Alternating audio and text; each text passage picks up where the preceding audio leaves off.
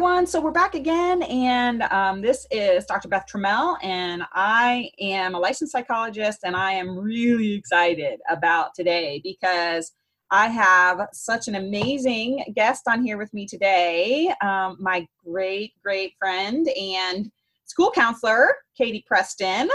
Girl, thanks for being here. I'm so happy you're here.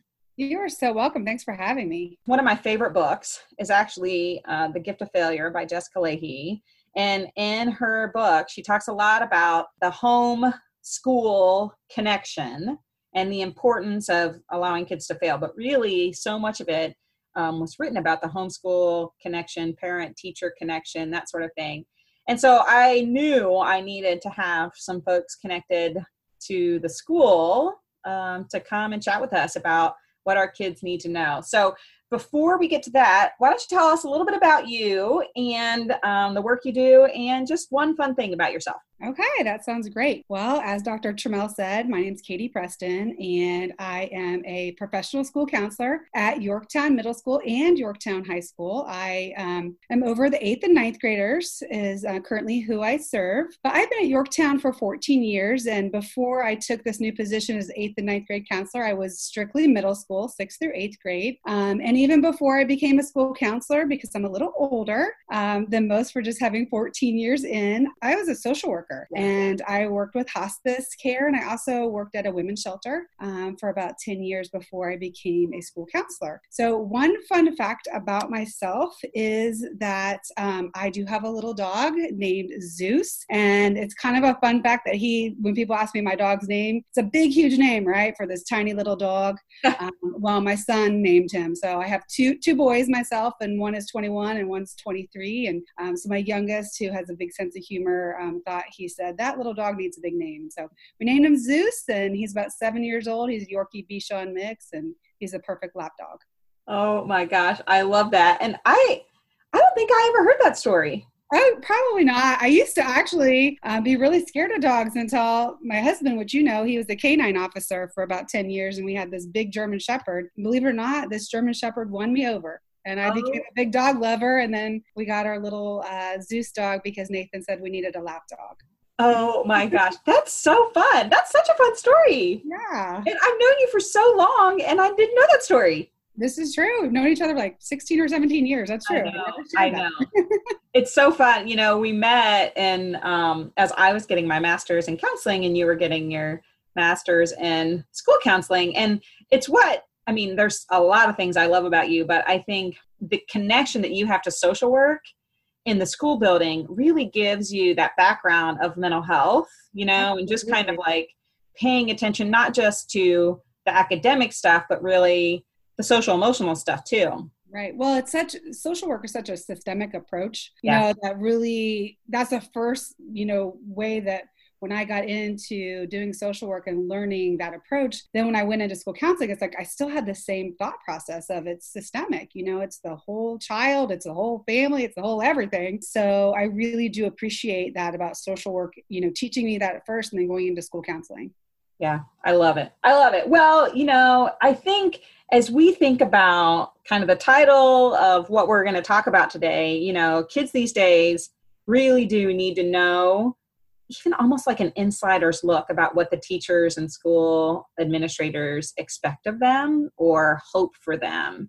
So what are some of the things that based on your experience and based on your, working with teachers all the time and hearing from them?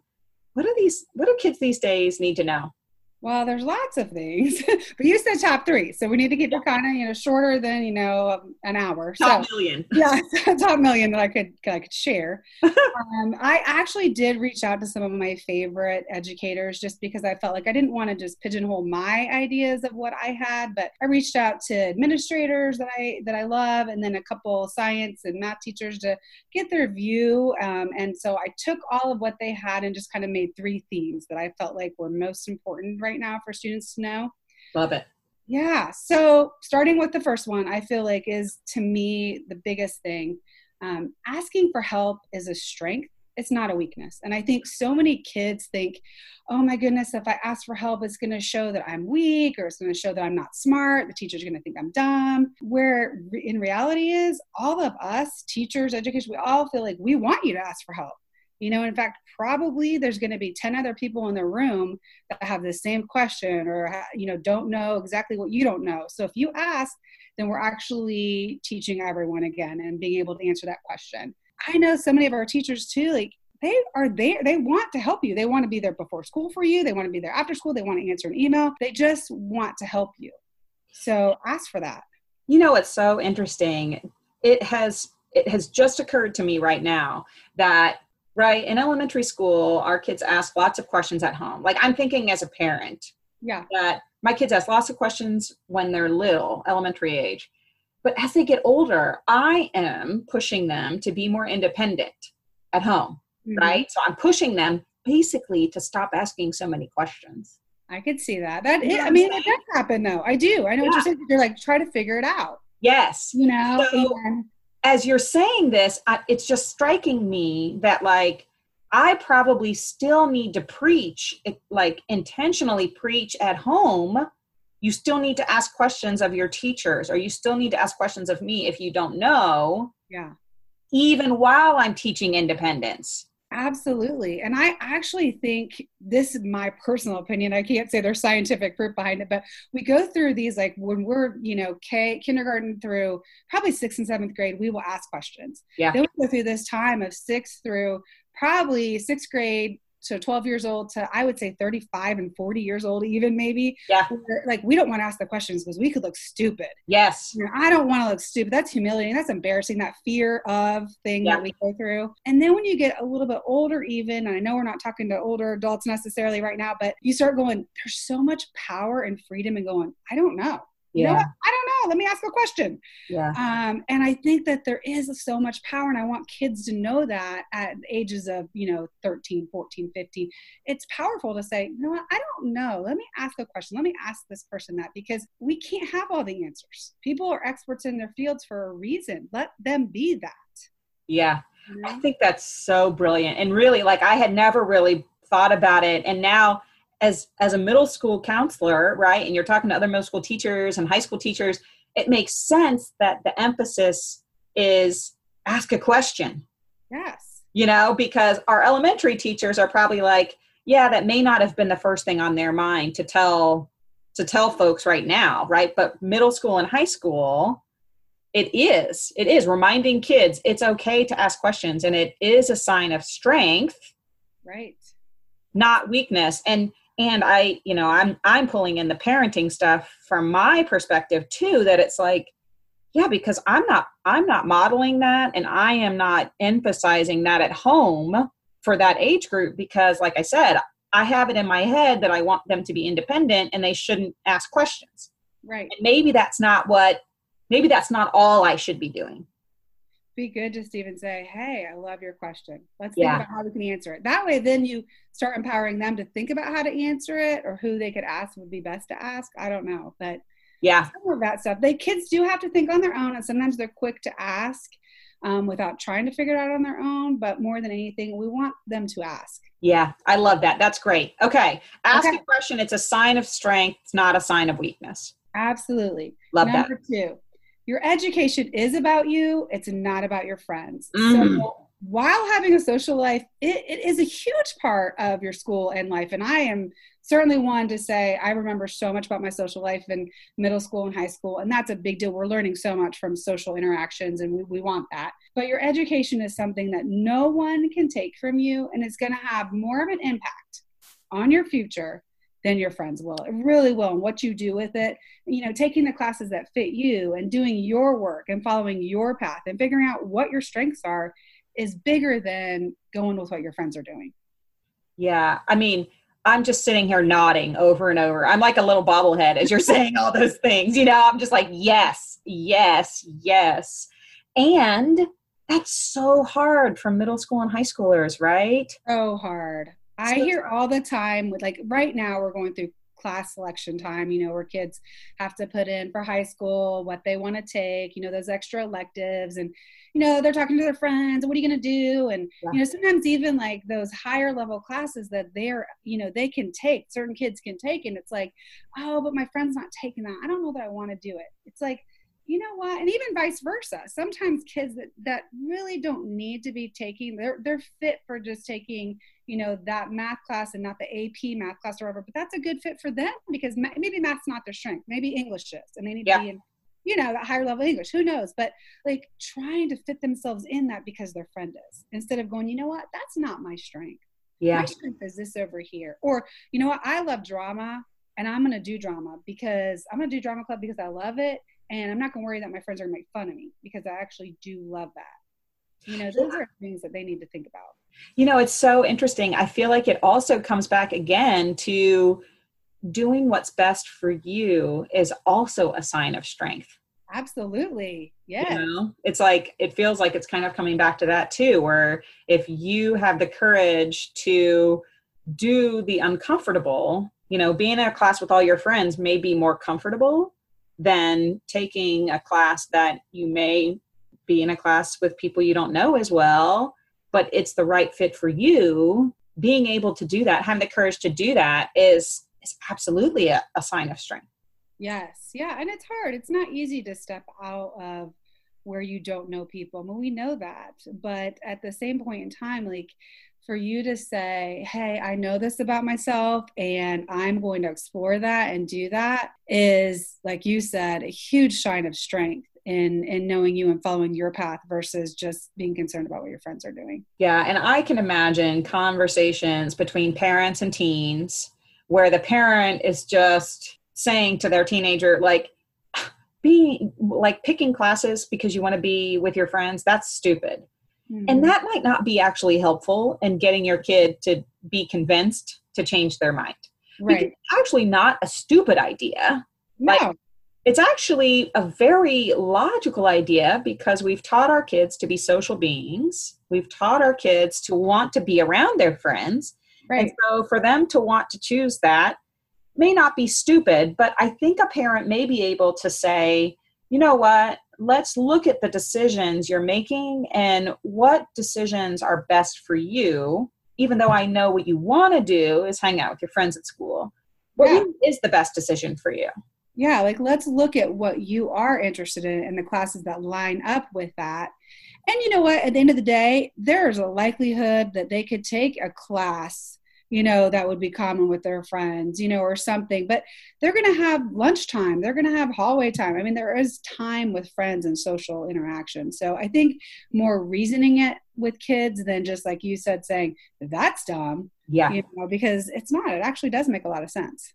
Yeah. I think I'm always trying to help parents see that opening the door and continuing the conversation is always better than just trying to put the hammer down and say, that's dumb, or we're not doing that. We're doing it my way as the parent because I'm in charge. It's just not going to be met with the kind of reaction we want. Correct. That's very cool.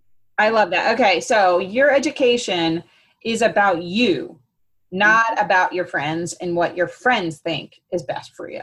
Right. It's about your path. Yes. I love that. Your path.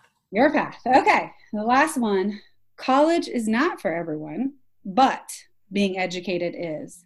So if you want future successes, the key is to be educated in whatever that is. So I love that. We understand not everyone is going to go to college or not everybody wants to go to college, and that is absolutely okay. What is not okay is choosing to not be educated. So what we're saying is, let's show up, let's learn in whatever capacity that is. You know, even most jobs after high school, if you're saying I'm not going to go to college, have some sort of teaching aspect. You know, let's go to high school and learn, get that diploma. After high school, whatever you choose to do, go and learn and be educated and do your best. You know, I mean, that's all we're asking. Be successful, whatever you're choosing. We know college is not for everyone. Yeah, I love that. And it's so interesting how all of them kind of tie together, it seems. You know, it's like, again, it's what is your path? Exactly. You know, and I find, and I think you probably would too, but let me know what you think. But there becomes a struggle for both parents and teens when they don't know the end of the path. Yes. Right? So they're like, I don't know what I want to do. I don't know what I want to study. I don't know where I want to go to college. And it's not really that you have to know what's at the end of your path to keep walking down your path. Mm-hmm. Correct. Right? Yeah. That it's like, I feel like sometimes parents get so caught up in making sure their teenager knows what's the end of their path instead of just continuing to encourage growth along the path. Right, exactly. And seeing where that leads. I mean, I've always felt like, being 16 and 17, it's so young to know, what do I want to do with my future? Yeah. And I'm a great example of, you can change your career path in your 30s. Yeah. You can go back and you go back to school. And I had little kids. I had a 5 and 7-year-old, and I went back and got my master's. I mean, you can change it. What's most important is being able to continue on the path, not to get stuck and stopped, but continue being educated, continue having successes, whatever that may be. If you're going to graduate high school and you're going to right away take a job, great. Great, you're earning money. And maybe after 5 years, you may say, I'm going to go back to college, or I'm going to go to college, or maybe you won't. Maybe you're making enough money for yourself that you're happy and you love your job. That's what we want. Be successful, be happy, not one size fits all. We know this. Yeah. And I love the idea. I mean, I talk about paths a lot, and, just like, as long as you're moving and making steps towards growth. And so I even try to talk with parents about, okay, so what is their next growth edge? Maybe they don't know how to do laundry. Yes. That's fine. If you have a kid or a teen who isn't quite sure what the end path or the end goal looks like, I try to just focus on what are the continued growth areas for them that's going to make you feel like they're still growing. So maybe they don't have a bank account. Start with a bank account. Maybe they don't know how to cook macaroni. Like, teach those skills towards growth, because that is moving down the path. Absolutely. That is going to go somewhere to serve them. Those skills, those life skills, are going to serve them in the future. Yeah. No matter what. And I think that's super important. And that's sort of the take home message you're saying, right? Is that, like, it's about being educated, not necessarily just you're going to go to college. Right. Exactly. It's about whatever it is you're choosing to do, be educated in that, whatever it is, and be open to learning, and keep learning. Always keep learning. I'm still learning. Me too. I love it. I always describe myself as a lifelong learner. Absolutely. I mean, that will serve you best in the end. Yeah, I love that. Okay. So if you have, is there one thing that, is kind of your take home message, or one thing that maybe we didn't touch on yet as we kind of wrap up? I mean, I think we said it over and over again, in that, everybody needs to have their own individual path and be following that path. Whatever that may be, and keep moving on that path. I mean, some days you might be skipping, some days you might be running on the path, and you know what? Some days you might be absolutely crawling on it. And when I say that, I mean, like, exactly where you're going on that path. Some days you're just like running to it. Other days, you know that you're going to keep going, but you're just not sure where the end is. So you're just going slowly, because you got to figure this out. And so that's okay, but let's keep going on your own way and figure out your own path. Something that just came up, I know I just said we're almost done, but I think about this from two perspectives. One, as a parent of multiple kids, and that what the older kid did doesn't even have to be what all the other kids behind them do. And so when you said it's your individual path, it's okay if it looks different than another path. I think about those parents who may inadvertently, like, they don't even realize that they're trying to put their second and third and fourth kid in the same path that the oldest Absolutely. kid did. Absolutely. Yes. And then, and we probably don't have time for all this, but we probably should do this another time, is that sibling stuff, right? That, like, we can have a whole segment on that, because let me tell you, my two boys being same parents, 2 years apart, I can tell you right now, they both learn things so differently. They both approach life so differently. And when we're talking about your own path, they both approach their own paths so differently. Like one knew by the time that he was 6 years old what he wanted to do, follow it. The other one was like, I don't really know. And Yeah. la la la, oh, the sun's shining. Oh, there's a bird, and so it was just like, but he kept moving. I mean, he kept going to school and but yeah. And even just as a parent approaching that, my husband and I had two big time discussions I can think of when it was like, if you continue to parent and approach the path of this second one like the first one, you're going to crush the spirit. That spirit's going to be crushed. You're going to crush who he is. You're going to crush that path. Yep. For both of us, we both had to learn how to be different and know that his way of his path is a different way of approaching and going along it than our older one. So absolutely. I mean, so different. I know. You know what? It already has come to me that we're going to talk about our dreams for our kids, our multiple kids, and how we as parents have to shift our perspective. Yes. Because I think it's critical. And I know for sure I'm guilty of it, and my kids are still sort of little, but I can see how powerful that kind of discussion could be between parents, right? And saying, you can't keep pushing this way, because that's what we do as parents, right? We want to encourage them. We see their potential. We see the things they could do, and we just want to kind of push in this direction. And our kids are saying, I don't want that path. Right. I don't want that path. And furthermore, you continuing to light a fire like that kind of way doesn't work for me. I need this. I know. And, like I have one child who needs, that he needs that in your face, like, you could do this. Yeah. The other one is more like, so what do you think? What are you feeling about this? It's just so different. I know. And that approach even needs to be that way. Oh my gosh. Okay. So we're going to do another one. That'll be a different episode. And I am so excited about it because it is so necessary. So for anyone who is new and would like to follow on Facebook, my Facebook for Make Words Matter is MWM with Kids, Make Words Matter, MWM with Kids. And my website is www.makewordsmatterforgood.com. And Katie, I am thrilled to have had you share all of this with us. I know there's so many little nuggets that people are going to be able to walk away with, and what just valuable insight for us to know about teachers and administrators and what we need our kids to know these days. So thank you for being here. Thank you for being with us. And I'm excited for the next one. Thank you. I am too. I'm so excited. Thanks for having me and letting me share what we feel like kids need to know. Yeah, that's excellent. Okay, until next time, we'll see ya. Bye, everyone.